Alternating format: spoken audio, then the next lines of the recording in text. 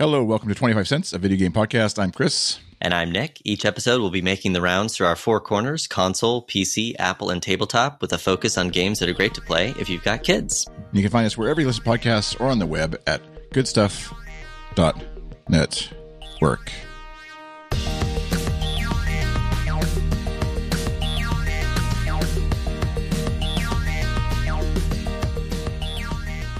Hey, Nick. Welcome back to this thing.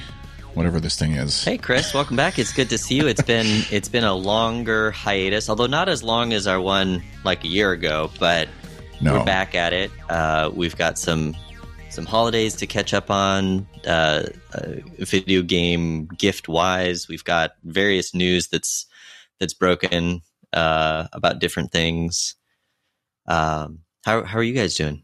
Good, yeah. Part of the hiatus is, well, a big part of the hiatus, besides obviously holidays, was our family got to welcome COVID, or welcome the new year with COVID. And so before we even went back to school to worry about getting COVID, we got COVID probably from a bowling alley is what we think. It's like one of the only places we went to where some other people also seem to come away with it. And yeah, one of those funny things where, like, luckily everyone's okay, seems to be all good. My wife had actually lost her sense of taste and smell for a while and seems to be coming back now. And that's good. Yeah, other than random lingering, like, am I tired because of COVID, or am I tired because it's middle of January and it's normally depressing and tired anyways, and it's minus 40 Celsius and all those kinds of things happening as it happens here in Canada anyway. But beyond that, it's, yeah, we're all good. And so thanks for waiting us out. If you're still out there, subscribed to the 25 cents. Yeah, I think we're going to get back into it here, but we're very much in the still kind of waiting and seeing phase of Omicron and COVID. You know, we've got my son back in school, and we've had one close contact alert, 2 classroom alerts, and seems to have dodged it so far. But yeah, it's the world we're living in right now. Yeah, it definitely seems like the well, at least up here, it's basically like inevitable. There's one of our friends who we hung out with outside last night. We were commenting how they managed to avoid it so far, and they almost feel like left out in a weird way, because like literally everybody around us is getting it, and they thought they had it, and their son had like the little faint line, and they were like testing every day, and nothing ever more happened. Nobody had symptoms. Nobody else tested any sort of positivity or a faint line on the rapid tests, and so determined they probably didn't have it, but they're almost kind of like disappointed. They're like, oh, now we still have to keep worrying that we're gonna have it at some point. So yeah, I think we're going to be worrying yet for a while, although we did finally get some of our free government tests here, so that was nice. I think your area of the world has a little bit better management in that space, but yeah, so we've got a few for at home just in case. But maybe we should distract ourselves from the ongoing global pandemic with something a little more fun. Well, before we get it too far in, I know we have lots to cover, but I wanted to just quickly I don't have it on the right browser here. Just 1 second. But while we were away, I heard Kyle and my kids actually alerted me to the fact that Kyle and Kenny were not a machine. Yes, I heard this. Put money into. If I don't think they charge for an episode. Do you think they charge per episode? Like it's a you have to pay a quarter and then you listen to the episode. Chris, if you're listening, you got to do it. It's a new gimmick.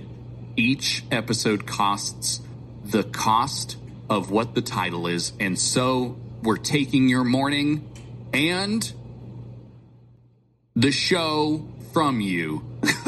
You owe it to us now. It's a quarter.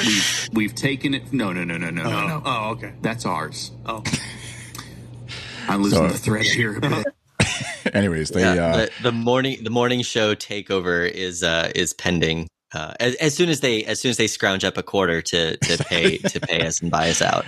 It's kind of the reverse Patreon or some sort of auxiliary Patreon method, I think, or something like that. Anyways, so we'll alert the listeners, of course, if we have a hostile takeover by the morning show. But in the meantime, go to goodstuff.network/morning show and subscribe to Kyle and Kenny as they get up to hijinks. I frequently get messages from my kids, or they come up and they're like, Dad, listen, they talked about you again on the show. They always find it hilarious. They're like, so do you know them? Like, do you really know them? Because both my kids, oldest, are like addicted to listening to the morning show. They've listened to way more of it than I have. My son went back and re-listened to like old episodes and stuff. Oh, wow. So anyways, but moving on to console corner, so we get actually a couple of things kind of in the console corner world. So a favorite game that we've mentioned on here a couple of times, Hades, actually won the best video game Hugo. So the Hugos are generally a speculative fiction award ceremony every year. And they fairly recently added a category for video games and other sort of interactive narrative stuff. And Hades came away with it this year. The Hugo Awards are often a good place to go if you are looking for the best sci-fi and fantasy to read in any given year. They tend to be a pretty good recognizer of some of the really good new stuff that's coming out. Although famously also unable to escape from politics, because there was like a whole thing a few years ago with people trying to take over the awards and having an agenda and everything. But yeah, there's a lot of great winners in the list. I'm trying to read a little bit more this year, but have not caught up on any of these other than Hades yet. So definitely a good list to check out. Yeah, I've actually been tempted so with the Xbox X, which we'll get to in a second, but tempted to pick up Hades again and torn between, I think it was on sale or maybe it's a regular price on Switch. It was like $15 or $20. I don't know. It seemed cheaper than I remembered it being anyways. Yeah. Or on the Xbox where I know it'll look really good, even better than the Switch possibly. But not as portable, obviously, and easy to just like grab and play on the couch if my wife happens to be watching an episode of Emily in Paris or some other trashy Netflix series. But yeah, it's definitely still on my list. Yeah, so I haven't picked up Hades again in a while, but I've mostly played it in the portable form for Switch and can definitely recommend that as the experience. I don't know if it's available on many platforms now. I don't know if there's a significant difference in like the graphics fidelity across the different platforms. I would assume, given the sort of drawn art style, there's not going to be a huge difference, but maybe you'd see a slightly better experience on the new Xbox. And then Power Up, what's this? Yeah, so this was a Christmas gift. My son got a gift certificate to our local bookstore. We did a quick in-person shopping, kind of before the worst of Omicron hit our area. And he picked out one called Power Up, which it's a graphic novel, and it's two friends who are at the same school but don't realize they are gaming buddies that have been playing this very Fortnite vibe, like mecha battle game together. And, it's about friendships and dealing with, the stress of being the new kid at a school. And I thought the way the parents were portrayed, they had a very like nice balanced view of screen time, right? It was like, well, if you get your schoolwork done, you can play as much as you want. I'm glad you're making friends in the game. That sort of attitude. So a generally positive portrayal of a sort of middle school aged characters playing games together online. And like I said, very much riffing on sort of Fortnite as a genre, lots of unlockables and creating bases and all the fun stuff you can do in that game. I did notice usually books have a US and Canada price on them, and it was $12.99 in the US and just higher in Canada. It didn't say how much higher. Exchange. They want to hedge their bet on what the pricing will actually. Yeah, exactly. Cool. Yeah, it's a quick read, and definitely a fun one in the book video game crossover arena. And like a one-off, not like a series or anything. It's just sort of a standalone. I believe there is a sequel coming, but it is not out yet. Right. Yeah. Very cool. Yeah, it's always good to have other ideas. My oldest did a Marvel Unlimited subscription on his tablet, and so that's what, if anything, our kids, we have to almost force them to pull away from that every so often, just to because it's, just like anything else with any sort of unlimited, it just goes forever, and it is good fun, like to be able to just read the entire Spider-Man series or whatever they're working their way through and stuff, and Hawkeye series and things like that, and just grab those, because there's no way we would be hitting the comic book store enough to actually go read through all the various series, but yeah, still good to have a good graphic novel and stuff. I was worried it was the old Nintendo. They had like a Power Up fan magazine, I think back in the late 80s, early 90s. Oh. I thought maybe that's what you're... Yeah, I think it was. I think it was called that. Not as a non-console owner in the 90s, I never subscribed, but yeah. I'm trying to remember if any of my friends who had Nintendos, if they had that magazine sitting around. I don't remember. Yeah. I think unfortunately it may not be the time of the show where even though we don't talk about crypto, we've got a lot of NFTs in the news in games, unfortunately. In various, we're not setting up a corner. We're just setting up a crash. No, I think some of it did crash this past week. The value of Bitcoin or something tanked. But yeah, I think unfortunately we're staring down 2022 being the year of NFT blockchain nonsense in games. So there's going to keep being these stories. There are a couple ones. Castlevania has a bunch of exclusive NFTs. Wow, NFTs around in-game items and stylized. If you like the series of the various characters, you can get art and stuff in NFT form. Square Enix got roasted after one of their I think the CEO published an open letter about the positive brand value of NFTs, and there's one quote from it that I pulled out that I saw a lot of discussion on Twitter and other gaming media. Quote, "I realize that some people who play to have fun and who currently form the majority of players have voiced their reservations toward these new trends, and understandably so." Games are going to be work. It sounds like, and a way to make money, and not a way to play or have fun anymore. So that's the future that a bunch of developers are looking at this year. It sounds like. I don't know. What have you encountered so far? I've tried to I really try to be an open mind with some of this stuff and just okay, we're just like nerds having fun trying to figure this out. It's just that it's attached so much currency and money, like raw, just money to the whole idea that it's a way to get rich quicker is my biggest issue with any of it. If they didn't attach so much, and obviously it's just part of the deal that it goes along with money, it's crypto based and things, so you kind of have to. Right, it's the speculation and stuff, yeah. Oh, just having the doubt of, I'm someone who's usually a tech early adopter. Like, why am I so, against these things? Is there something I'm missing? Is there something I'm not getting? But yeah, every time I scratch into it more, it seems like, it's that the grift, the make quick money, kind of pyramid scheme type angle over and over again.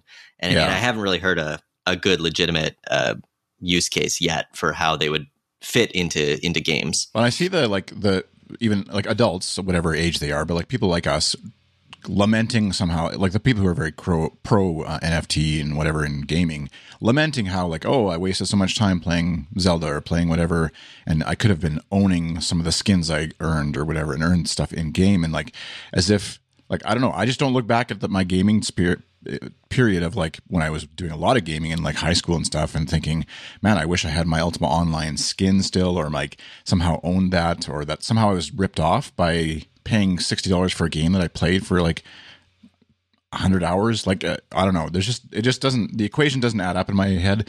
And so that's where even with the Castlevania NFT or Axie Infinity, which is an entire game based around owning stuff in the game through NFT crypto based stuff. And then you link to the now renting stuff in the game. That just feels like a whole nother level of grift going on where it's not about empowering people. It's that someone who's rich enough to own a certain whatever axe or whatever that skin now can rent that out to other less rich people and pull money from them. And that somehow is good for our world. I don't know.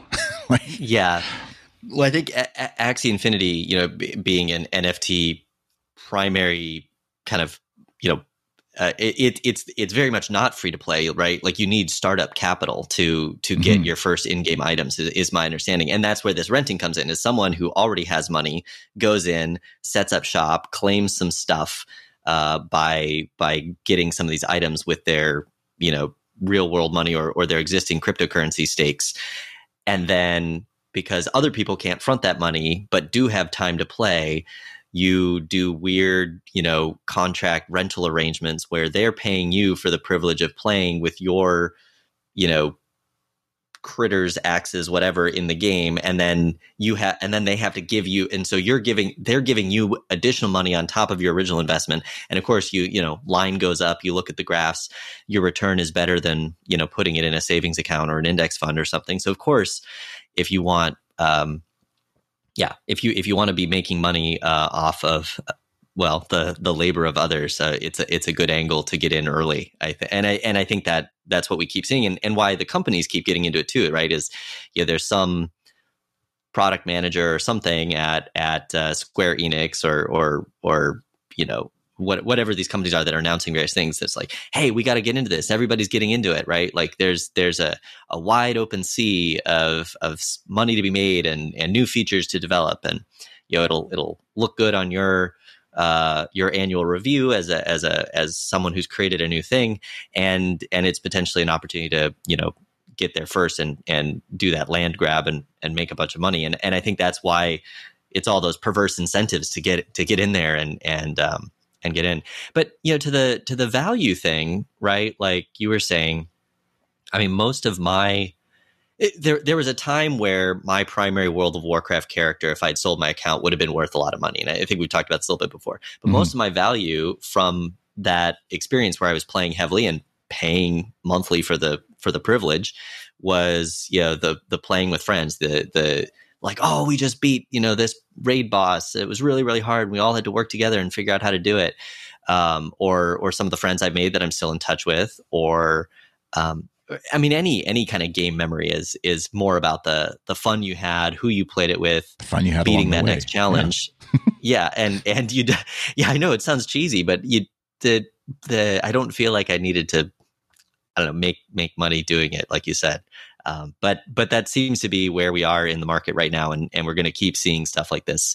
I think for sure all year, it sounds like we're just going to keep seeing announcements like this. And not to go too far, like I think we can probably move on here, but it feels healthy to vent at least. And hopefully if you're listening out there and you're like also wanting to hear other people vent a little bit, because it does feel a little bit like we're crazy pills, like, because there is that fear of like, am I missing out on the next big thing? And am I like the loser who doesn't get that social media is going to be cool in 2 years or whatever? And I don't want to be that. And it even, like I tweeted yesterday, I think it was, like there's this video clip of Jimmy Fallon and Paris Hilton, I think, talking about their NFT, like monkey, whatever, Bored Ape purchases or whatever. And they're comparing their things, like a printed out version of it. And it just feels like they're both being paid to and script to say, like, this is what you're supposed to say, this is how you talk about this. They don't actually understand the words. They don't really care that much. They've just been told, like, you're going to make a bunch of money if you talk about this, so here. Or they've been literally paid to talk about it. And there's a bit of, like, I would guess in celebrity culture too, of like, they all saw Ashton Kutcher and other people who like made big money off of social media stuff back in the day, and they don't want to miss out now. Everyone around them is telling them this is the next big thing, so you got to promote it. So it just kind of like, and it's a cycle that's going to just, you can't not be incentivized to like get into NFTs at this point in popular culture, because caught up so in the trend and even if it's a complete investing in cryptocurrency or whatever. Yeah. So, and yeah, it's very much, it seems like one of those things where there's a first mover advantage. So there is kind of FOMO. If you don't get in early, you're the one who's not making the money and you're providing the money to everybody else, basically, right? You're the mark in the scam. So it does feel like, though, this, in the same way that, like, just to put a point on that, I guess, it feels like the similar thing of, like, in the early days of social media, it was like, if you didn't get your handle on Twitter or on TikTok or on whatever it was, like, you cannot make it. You're not going to go anywhere if you don't have your handle, and you have to be like the fear of missing out. You have to be the first one there registering it. And we've seen now, like, no, you can actually just do completely different things, come up with some random, like, all these people on this Castlevania, like, their usernames are like Path and Bangaloo and Yeosong and Rhino Legend and like Waifu Hunter and like just Waifu Hunter 7 now or whatever. Like, we've seen that it doesn't actually matter. It's the content you create that actually matters, whether your handle goes off or not. Anyways, whole nother, just like domain name purchases back in the day too. It was like, if you had apple.com, obviously you get rich. Now you can just register whatever you want and people find it because they click your links. They don't have to search for it anymore.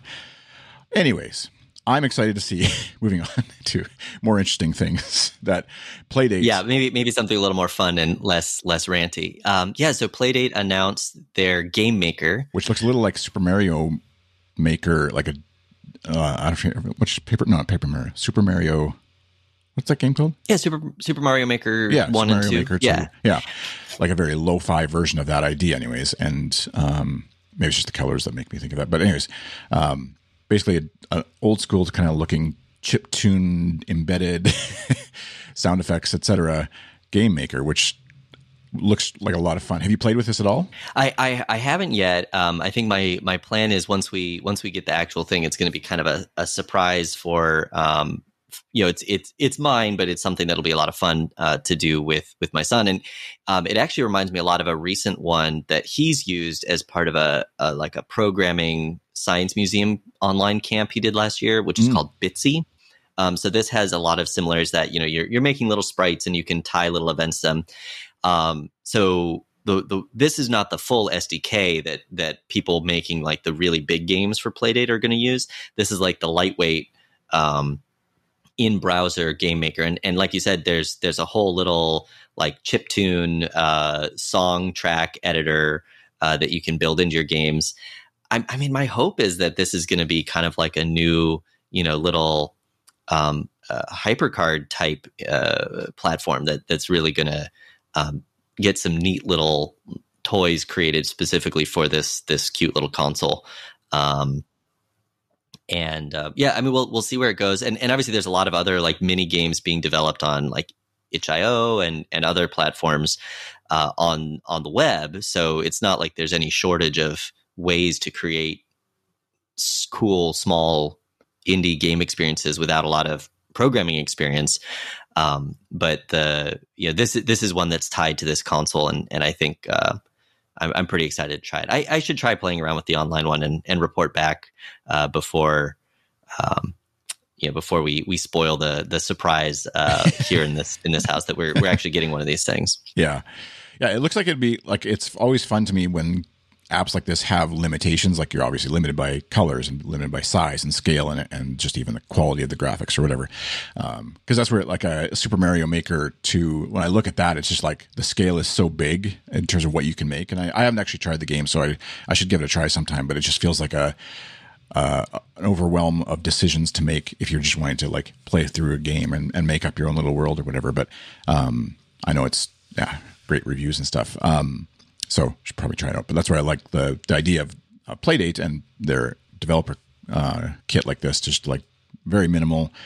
Your options are fairly limited, but you still can have then within that a ton of creativity. So very cool. Yeah, I think there's something to be said. And I feel like there's a famous quote about this, but basically that there can be a ton of creativity found within those limitations, right? Like setting up those boundaries and not having just the wide open possibility space almost makes it easier to come up with those clever gameplay ideas. And I think we can talk a little bit later about game mechanics that have taken the world by storm in a bit. But so we did get Super Mario Maker 2 for Christmas and have played with it a little bit. It is a little bit of a learning curve. Yeah. And I think that has made it, especially now that we're back in school schedule, it's made it a little bit less popular than expected with my son, because it is a little bit hard to just be like, oh, I just want to, get a few jumping platforms in. It's a fair bit of work to get it all done.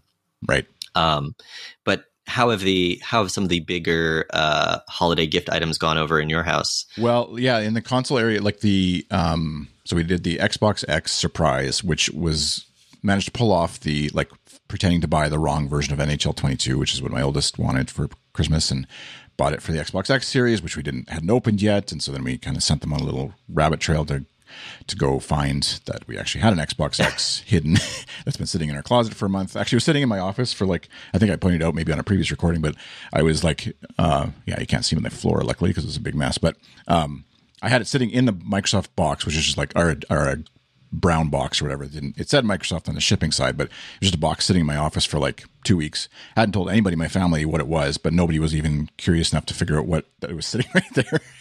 And then we finally, when I told my wife about it, we actually hid it. She's like, you can't leave it there. They're going to find it. I was like, well, it's been 2 weeks. They still haven't looked at it, but you've tested their curiosity. Exactly. They just know I usually have like junk in here, then they don't really they're not too bothered by what it is.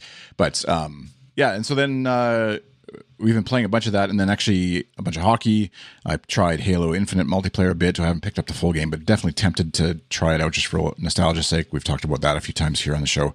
And then also Forza, actually, Horizons, which I'd heard a bunch about from just online chatter about how much fun this game was, even for people who don't dig car games. And so I borrowed it from the library because I'm at there's this sort of like tension, just like with Halo, where you can buy a game for $80, or you can get subscribed to Game Pass it's like $15, $16 a month here in Canada. And so then it's about 4 or 5 months of gameplay where you pay for one game. So do I buy Halo Infinite on its own and not have access to the 200 other games that I may or may not ever actually play? Or do I do the Game Pass thing and have access to both and Infinite and not have to worry about taking it to the library or buy the game at all?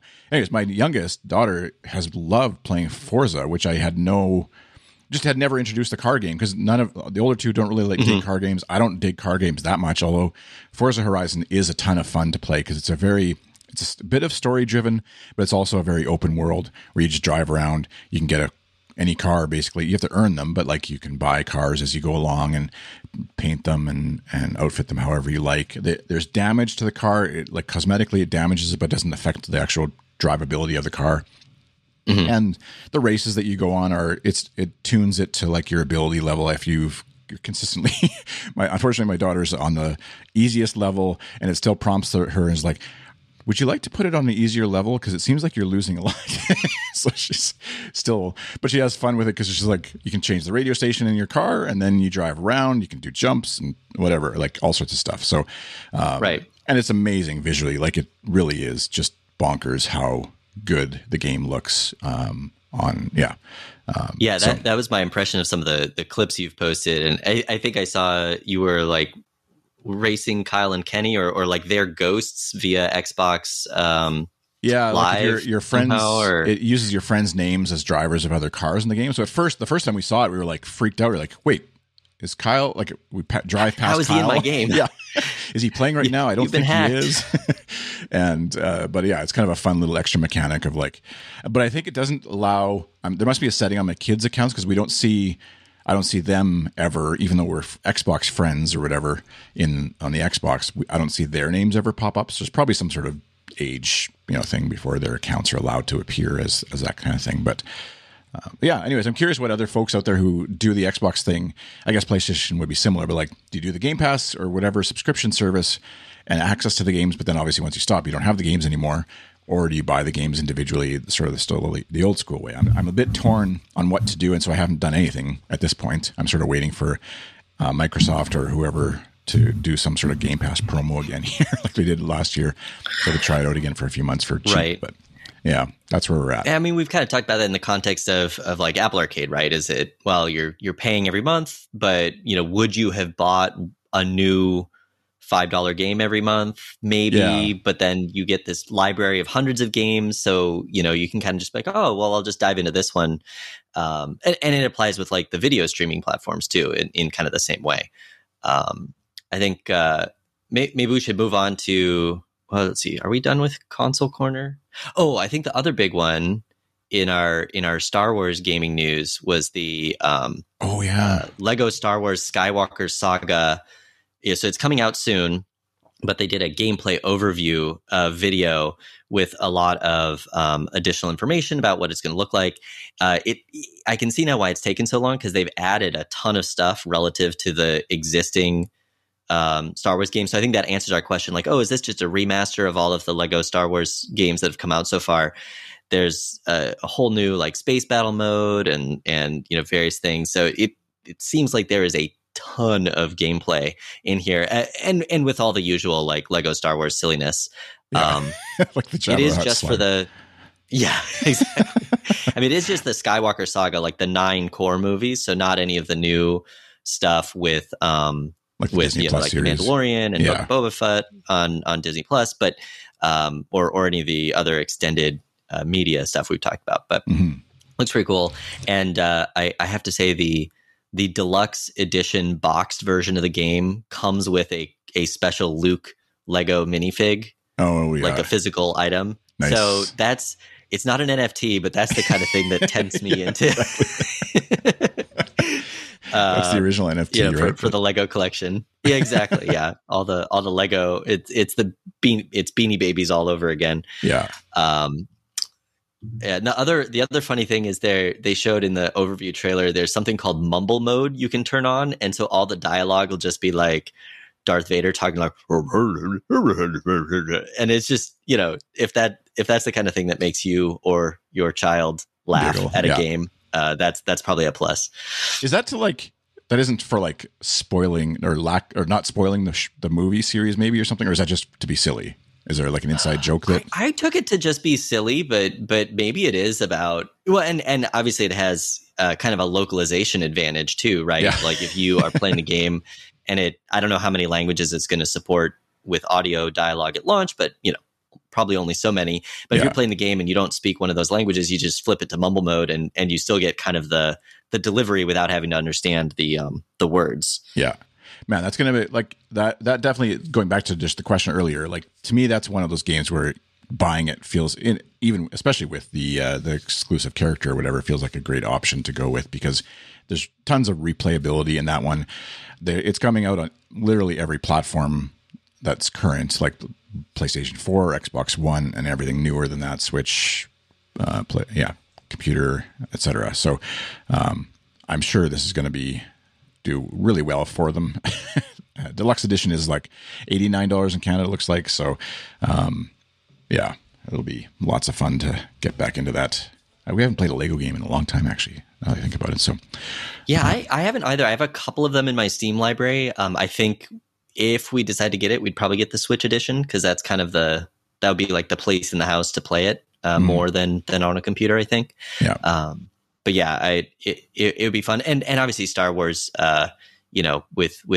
With an 8-year-old in the house, Star Wars looms large in pop culture, and probably will continue to do so for some time. Yeah, for sure. All right, let's head over to PC Corner for a few minutes. Are we? Should grab some Forza sound effects, I guess, maybe for. Yeah, we need some real performance engines. We just got to be careful about creating a convoy as we head over to PC Corner, right? Canada.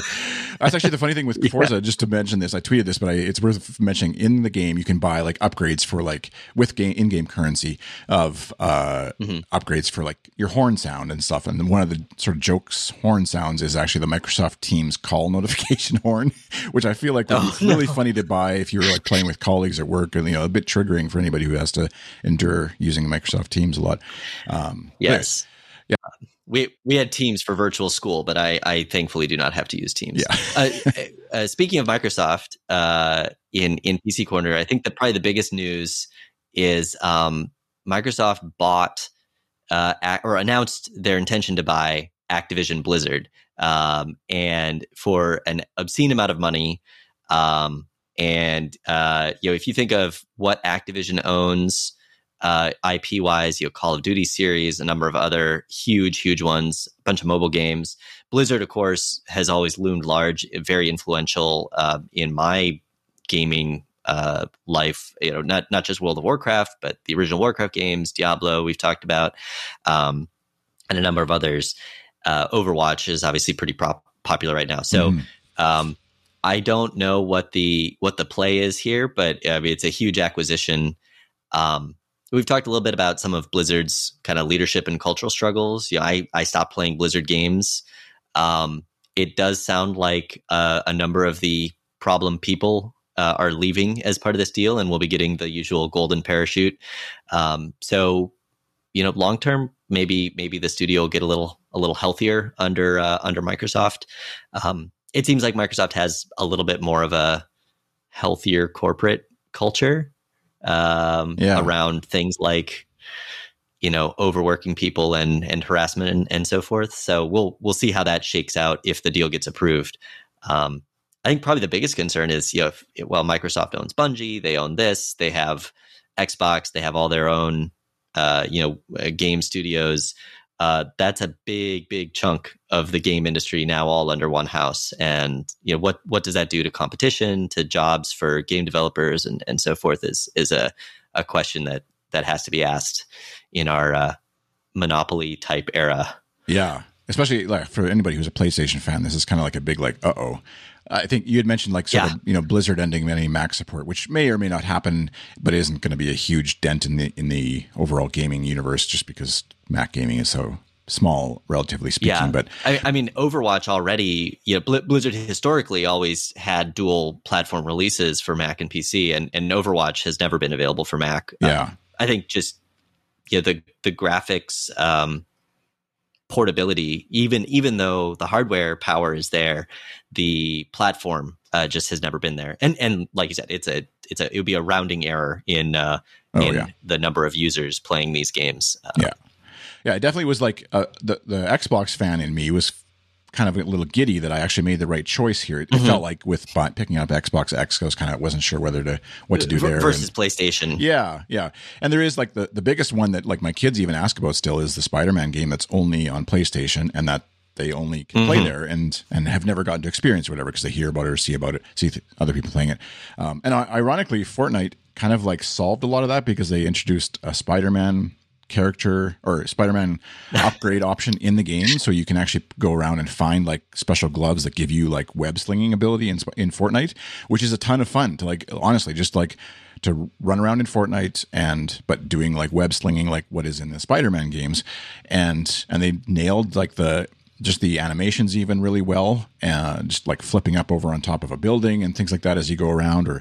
And there's the goofy stuff, obviously, where you're dragging around on the ground as you're being pulled along by this web. But yeah, it is a ton of fun to actually play and just like run. If you're about to die, you pull out the web slinging thing and quickly web sling. I don't know what the verb is in what Spider-Man does. The action. Yeah, I mean, he slings webs. I'm not sure. It's the little like foot. Yeah, right. that's the cartoon or the comic book sound that. Yes, or thwip or something. Yeah. Yeah. Anyways, we combined with that, we actually over the holidays had watched all the old Spider-Man movies as well. We'd watched the new one obviously around Christmas time, and then and saw the previous 5 old ones. Showed them to our kids over the last month. Having isolation in there helped, and so they're very much in the Spider-Man fandom right now, I guess. And so this was perfect timing all around. But yeah, anyways, with Microsoft buying Activision Blizzard, I'm curious to see if would they try and bring World of Warcraft to Xbox or something like that, just like that cash cow that they have on an ongoing basis. Would they try and do something like that, or would they? Because Xbox has like keyboard and mouse support really well built in, so it's certainly something they could do if they cross-platform it. Well, and even they fairly recently did. I think it was about 2 years ago. They released Warcraft 3 Reforged, which was like a huge graphics remaster of Warcraft 3, the original campaign and multiplayer. And I think that was just Mac and Windows only.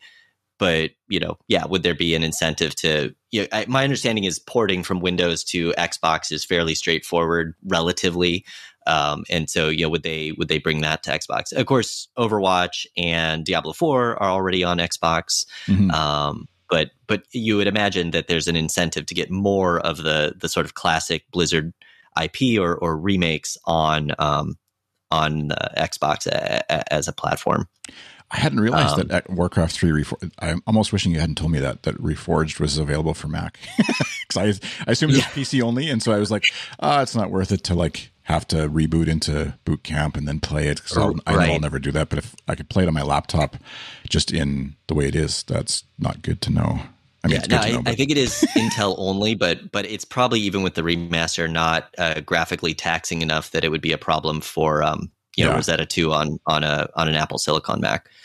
Because I would love to be able to see how my kids take to it as a game, just to see how 14-year-old or 11-year-old who's like Fortnite brain handles real-time strategy game that they've never really dove too deep. I've never really had the opportunity to push them into it or let them experience it either. And so just to start from the first episode or whatever the first map or first level is, and see them walk through that a bit and Yeah.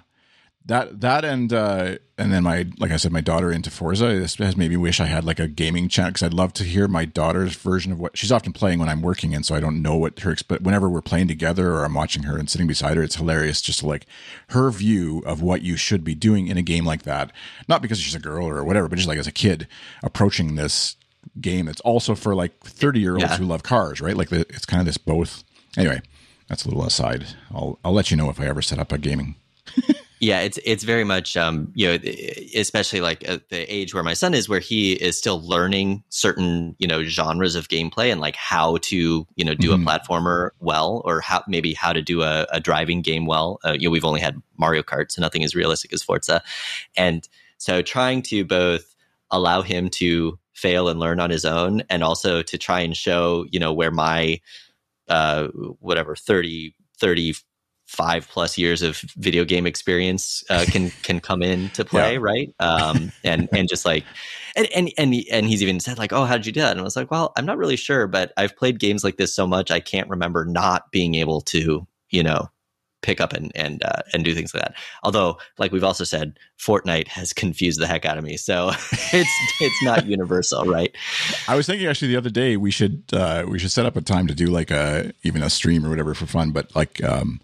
Walking through, because it's like a game. I was just playing it last couple nights actually, just before bed even, and like it's just a fun game to run around in, and you can get like drawn into battles, but you can very easily avoid. And then especially now with the Spider-Man stuff, you can just like have a bit of fun.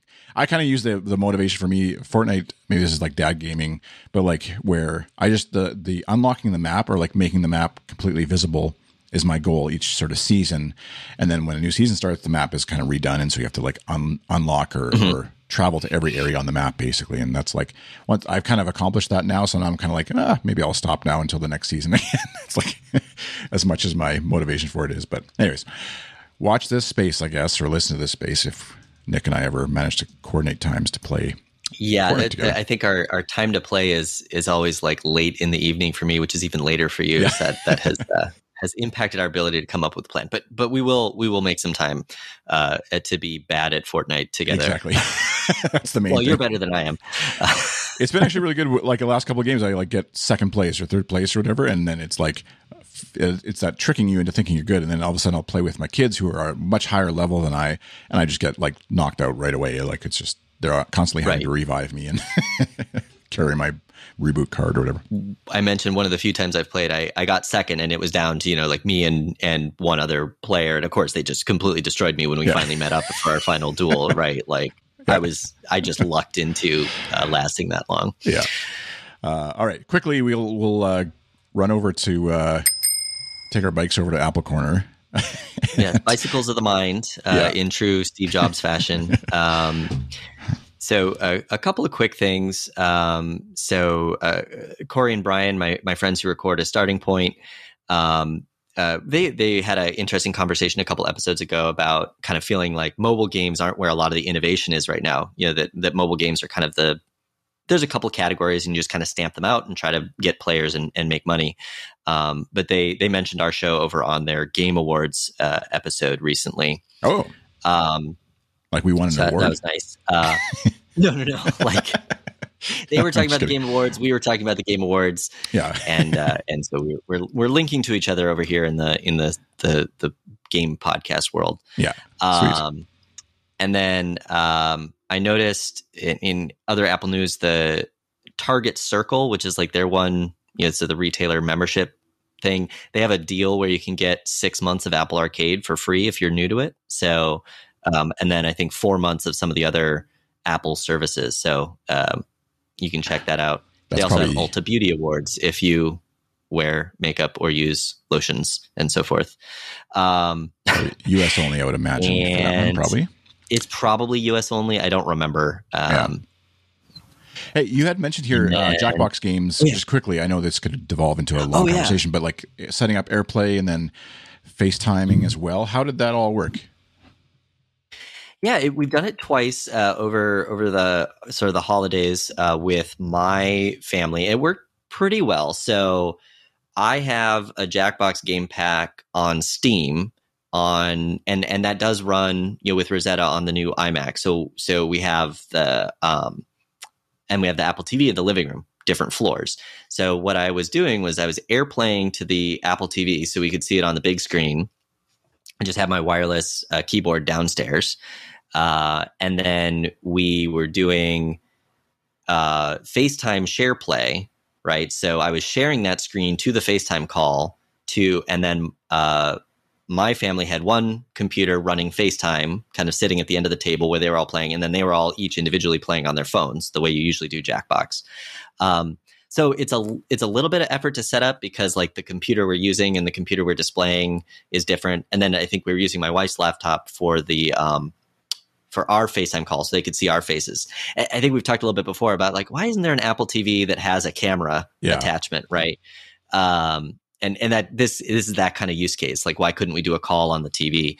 But yeah, it worked pretty well. And we played a couple rounds of TKO and some of the other games that are in there. And the Jackbox games are a lot of fun for that kind of 4 to 8 people being silly, trying to draw stuff on your touch screen. Mm-hmm. So highly recommend. It's also a good if you're kind of trying to do, if you're in an office type environment and everyone's still work from home, it can be a good like kind of coworker bonding activity, since you can't necessarily gather for happy hour or whatever. Yeah, like a good icebreaker kind of game. Exactly. Yeah. And then the Apple Arcade news. I just saw you'd mentioned this too. That Hearts Plus and Spades Plus, some good classic card games, finally came to Apple Arcade. Mm-hmm. So that'll make my parents happy if I ever convince them to somehow figure out how to subscribe to Apple Arcade.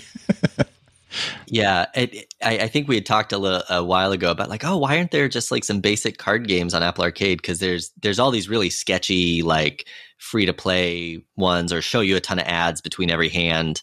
And yeah, so this is just a nice basic. They brought back the green felt, that we missed from Game Center. Nice basic Hearts game and Spades game. It's got some good tutorial stuff if you've never played the card games before, and of course, dealing with all the shuffling and everything, it's a lot faster digitally than it is to play with an actual deck of cards in person. There's no multiplayer. You're just playing against bots, which is a little funny. And then one thing that's really weird is when you do the like competitive ranked mode against the bots, they actually, when you finished a game, they do like a simulated matchmaking thing. It's really weird. Like the screen will wait a little bit and it'll say like waiting for players. And then it'll show as if 3 other people have joined your game, but It's just bots running locally. So I'd be really curious how that product decision got made that like, oh, we want to make it feel like you're playing random people online, even though you're just playing the computer. Because you almost wonder, like I could see someone, not picking on him, but like my dad or whatever, thinking that he is actually doing multiplayer when actually it's just not realizing that it's bot. And and it is like graphically, the UI is definitely like a throwback, either in a good way or a cheap way to just, it doesn't feel like, it doesn't have an Apple polish, that's for sure. But so it feels a little bit like what would be normally, we're going to hit you with ads kind of style of UI, user interface. I was a little thrown back by that. But yeah, the gameplay is fun. I was playing the Hearts one anyways, and it's just like a fun, decent implementation of Hearts. Yeah, it's like a nice little like mindless trick-taking game if you want to just fit in a few quick hands. And yeah, I think that I don't know when this, since it's a Plus app, it was an app that was on the App Store at some point in the past. I don't know when it came out, but it definitely feels like kind of that older era of skeuomorphic design that was really popular in iOS games, trying to look like physical objects. Yeah. But it's been resurrected. And so we're getting this interesting mix now in Apple Arcade where we have these like really elegant, well-designed, indie darling games that are doing something really cool and unique. And then these Plus games where they're like, or where they're taking, they're picking someone who was popular back in the past, the App Store, and bring it back. And sometimes that's been a really great classic game that was a huge, award winner several years ago. And now it's running on modern platforms and it's free as part of Arcade. And then some of them, it's more like this, where it's kind of like, well, it really looks like somebody just kind of filed the ads off and dropped it into Apple Arcade. I'm sure it was more work than that. I don't mean to disparage the developers, but it doesn't fit with other Apple Arcade entries in the same way. Yeah, that's actually a really good way of putting it. It feels like the ads were filed off and then thrown out. And yeah, I agree. There's probably way more work involved, but it doesn't. I felt like it was gonna. It felt like they've waited this long to put something like this out. Surely they'll pick a really high quality looking game, and I don't know what that means exactly in a simulated card game, but something that feels like good. I don't know. I've been hearing lots about what was the bird one that we've talked about, the board game version, but Wingspan for iOS as being a really well done game as well. And so it feels like Apple would want to like throw a bucket of money at someone like that, the developers behind that game, let's say, where the digital version of, and there's reasons why they wouldn't, obviously, as well, for just leaving it out in the regular app marketplace. But yeah, just something like that where it'd be like that caliber, not so much like the sort of cheaper version of what they could put out. So at any rate, it's still fun to play. Yeah, I don't know, sort of with Apple and Arcade, like how much is it easier for them to just find a developer who can do some quick patches and get something updated into Arcade World versus trying to find someone who's working on like a big modern card game and say like, oh yeah, we will give you the money to finish the work on this and it'll be an Apple Arcade exclusive for a while or something like that. And I think speaking of the App Store and policies, I think the web-based game that has taken the world by storm of late is Wordle. And certainly I've gotten into it. My family's text thread has been taken over by comparing results. But there was a little bit of a rumble around this because it's a web-based game. It's just a quickie website, and someone put out a clone app on the App Store, also called Wordle, and it had like a paid subscription. It was like €30 or something weird like that, and the developer was very flippant about it on social media, like, yeah, what? I'm just creating a thing, like, why does it matter? And it got taken down for obvious reasons because he was clearly just capitalizing on people searching the App Store instead of the web for Wordle and signing up for his app without realizing they can just play it for free online. And so that developer was understandably being roasted in sort of the game circles I follow. Yeah. But the really fun thing that I've enjoyed has been, kind of like we were talking earlier about Playdate and all these like easy game, simple game ideas, is that core Wordle idea has been cloned into tons of different silly ideas. And I dropped some links in the show notes, but so there's Absurdle, which is an adversarial version where it always selects the word that doesn't fit anything you've guessed so far. Like, so it's the only remaining word that still works. Okay. Primal, which is guessing 5-digit prime numbers, which you probably don't have memorized. Dordle, which is playing 2 Wordle boards at once. So it's 2 different words, but your guess goes to both at the same time. So you kind of have to like guess to eliminate things, but like you won't be able to guess both correct word at the same time.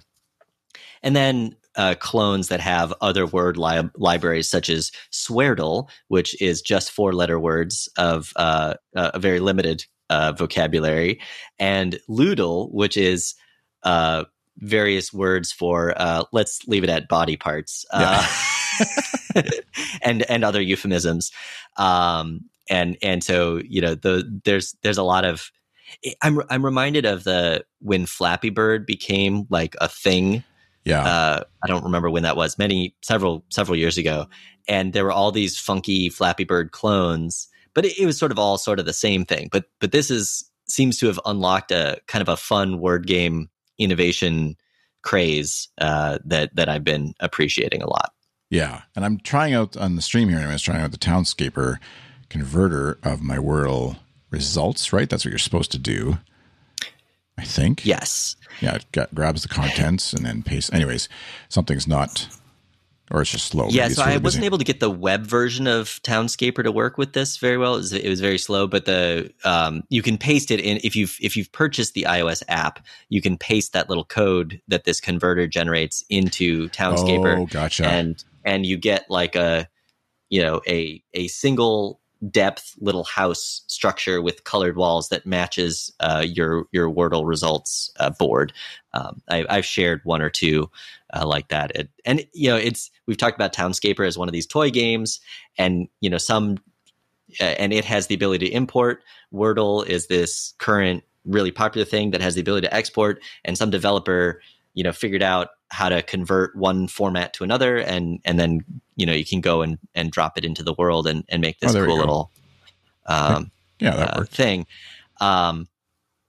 And yeah, just that kind of combination and remixing really reminds me of kind of an earlier era of the web where everybody was sort of like connecting things in new and creative ways, and in a way we haven't seen as much of lately, where things are sort of more locked down and single use. So I've really appreciated seeing how this is expanding and riffing and everything. Yeah, that's what I think the remix and riffing of the web is what's exciting about stuff like this, like you said. And so I hope it kind of unlocks some of that idea even within, as people try to obviously everybody's going to try and do something like Wordle in some way now for the next little while to capitalize on this, to make some money off of it, and to make NFTs of it somehow and all that crap. But hopefully the spirit of taking if someone took our audio and remixed it into a song, that's to me is the spirit of what the web is, or made a graphical version, cartoony version of our podcast episode or whatever. That's to me is the fun of what the web enables. You still have the core thing. The core experience is still available for free the way we've distributed it. And then also this other thing can be made from that. But yeah, anyways, that's maybe that's the era of the web that's going away, but that's a whole other conversation. We could say for another time. I think we touched on it a little bit, but it feels like one of those sort of collective moments. Mm-hmm. Maybe kind of like the way Animal Crossing landed early in 2020, and the pandemic was just getting started for the most part, and there were many unknowns, and there was this sort of collective moment in game circles where everyone was just sharing happy little moments, selling onions on each other's islands, right? And this has kind of a similar feel where there's the challenge of it, and people are talking how many guesses did it take you? And so there's the social aspect, and it's just got that stickiness to it right now. And yeah, we are totally going to see tons of Wordle related nonsense, but I've been excited by a fairly simple game concept being taken and riffed on in all these different ways, and I hope some of them will kind of stick around in a fun way. Yeah, I don't know if it'll become the crosswords, right? Crosswords have been around for decades or longer, but yeah, there's a certain appeal to all playing the same game at the same time. Yeah, and that's where I've seen people, to me, the App Store thing is just people want to play more of it, so that rather than being okay with the once per day, we all get to play this game, they have to they want to go to the App Store and find a game where they can just play it for an hour straight or whatever with new words, mm-hmm. which is, I don't blame them. That's understandable. But it also is a good recipe for burnout of a genre or a style of game. And I'm curious. I think everybody's kind of watching to see when you load up the Wordle website in 2 weeks from now, and all of a sudden there's a banner ad, or there's hey, click here to check out this other thing I've done, or whatever, which would be fully within the developer's rights to do something with it. But I'm impressed at how long he or they have sort of held off on doing anything other than just letting people play this fun game. And other than I don't know if he was involved with legal stuff as far as what was going on with the App Store. It seemed like it was took care of itself fairly quickly, whether he was involved or not. Mm-hmm. But yeah, I'm curious to see, I guess, what happens if the web can remain fun and innocent with it, or if it just gets messy and gross, which is what it seems like it's been lately. Yeah. I'm generally an optimist. So I'm hopeful that we can just have the nice thing and enjoy it collectively without trying to squeeze money out of it or whatever. Maybe there's some fun Wordle merch that'll come out of all of this, right? Yeah. I like the one tweet I just retweeted yesterday of has anybody tried just connecting all the words that have been used to see if there's like a hidden message there, to see that somebody's trying to send us something like, here's the actual, like, the way to get rid of COVID is actually hidden in the Wordle results or whatever. Yeah. Or what's the enjoy your, is it like malta? Eat your drink your Ovaltine, right? That was like the secret message in Christmas Story. Yeah. That was so disappointing. Yeah. All right. Well, we'll skip Tabletop Corner this time. Oh, sorry. Go ahead. If you had something else. Oh, I was just going to say, I don't think we have any secret messages embedded in this podcast episode. But yeah, I think Tabletop Corner maybe can wait for another day. Yeah. I think if you just grab every 8th word, then you can get a very secret message from this episode. I planned that part out. I'm afraid to look and see what it is. I trust Kyle could do that if he had time. But I hope he doesn't have that kind of time. All right. Thank you for listening to 25 Cents, our video game podcast. You can find me on Twitter at iChris. And you can find me on Twitter and just about everywhere else as UltraNerd. That's NURD. And you can find 25 Cents wherever you listen to podcasts, of course, at goodstuff.network is our home where other podcasts like The Morning Show are. And then check out the Good Stuff Patreon, patreon.com/goodstuff, to join us in our Discord and join the community. Thanks for listening. Have a great day. Bye. Bye.